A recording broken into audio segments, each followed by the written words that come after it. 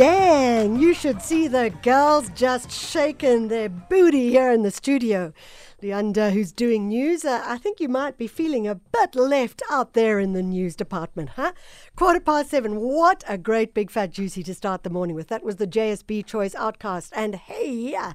And that's exactly where we're going. We're waiting for your choice songs.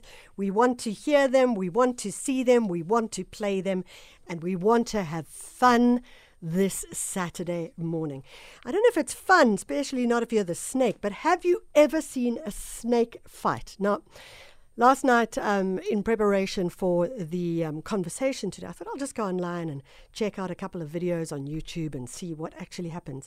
And it's the weirdest thing because, I mean, obviously there's no beating around. It's just like this kind of very sensual frottage as they rub up against each other and twist against each other. And it's hard to imagine that this is actually, could be, potentially in some cases, a fight to the death.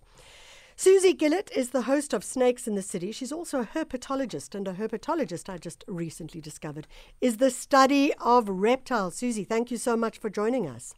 Good morning. Thank you for having me. I like the way you described the ritual there. Sounded very lovely. Well, this is what actually distressed me the most, was that I was watching snakes fighting, but it's hardly snakes fighting. I mean, it's just like them rubbing up against and twisting up against each other. Absolutely. And a lot of people think it's mating. So they see two snakes together doing exactly what you just said, and they think, oh, they must be mating. But it's actually two males fighting. They can do a lot of head dunking as well. But yeah, it's two males fighting, not mating. So one of the things that was quite clear, and also from the stuff I've been reading from you, is that when we look at snakes that are fighting, or two males that may be fighting, it's often because they are fighting over a female. But yes. And it may not always be to the death. And I think that one has to split those two, that they can sort of fight in this kind of wriggly, writhy way, but then they move on. Or what would it be like if they fight all the way to the death? You know, fighting to the death is unusual. It's only certain species that do that. But usually it literally is the weaker one just gives in and walks away, slithers away. And it literally is that. So what would happen, it would be in, say, the garden, hopefully not someone's home, but in a garden, there will be a female snake.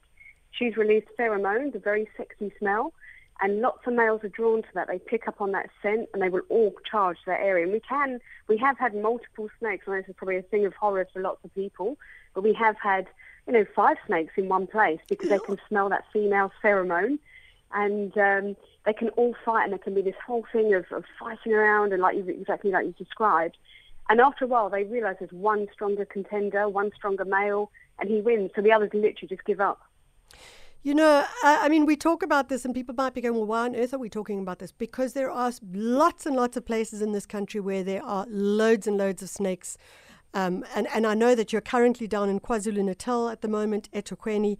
I mean, I have walked along the streets, literally the street, and seen what I assumed was a green mamba slithering down the pavement. So yeah. It's quite insane, the numbers of snakes and where they are. Do we start to see them more in spring, before summer, and that kind of thing? Absolutely. So this time of year now, I mean, we've had some crazy cold weather, as you know. Yeah. But normally this time of year is when it starts to warm up. And then snakes have been, they call it brumating. It's like what we know as hibernating, but snakes brumate. So they've been brumating. They've been very quiet over the winter period. It's been too cold for them to be active. And then as soon as the weather warms up, your spring, your summer, that's when you start seeing them coming out. And then this is when mating takes place, this time of year.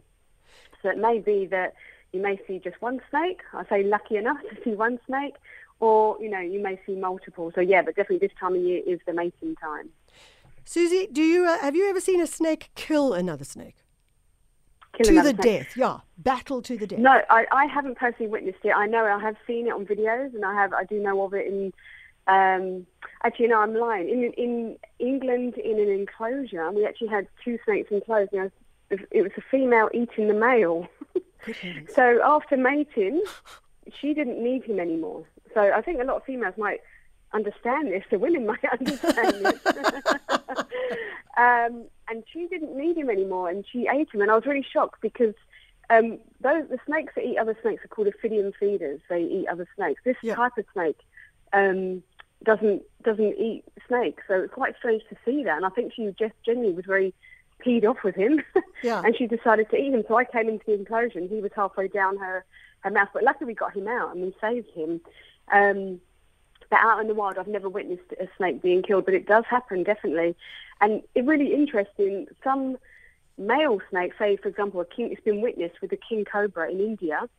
It has actually been witnessed that a male king cobra will kill a female king cobra that he can sense is already gravid or pregnant. Wow. So he doesn't want the offspring of another male, so he will actually kill that female. So it's a really whole interesting world, the herp world. And Susie, just in closing, would a snake ever kill another snake by poisoning them, or is it always like by strangling, or what would it be? You know, the killing is really, really rare, and I'll be honest, I'm going to really sort of push on that side. It really is unusual.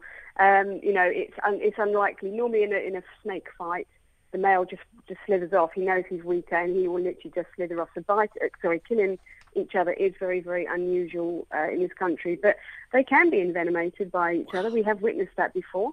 But usually it can be usually they just give up. So they're actually very soft and gentle with one another. It's just with humans that they sometimes are a little more scary.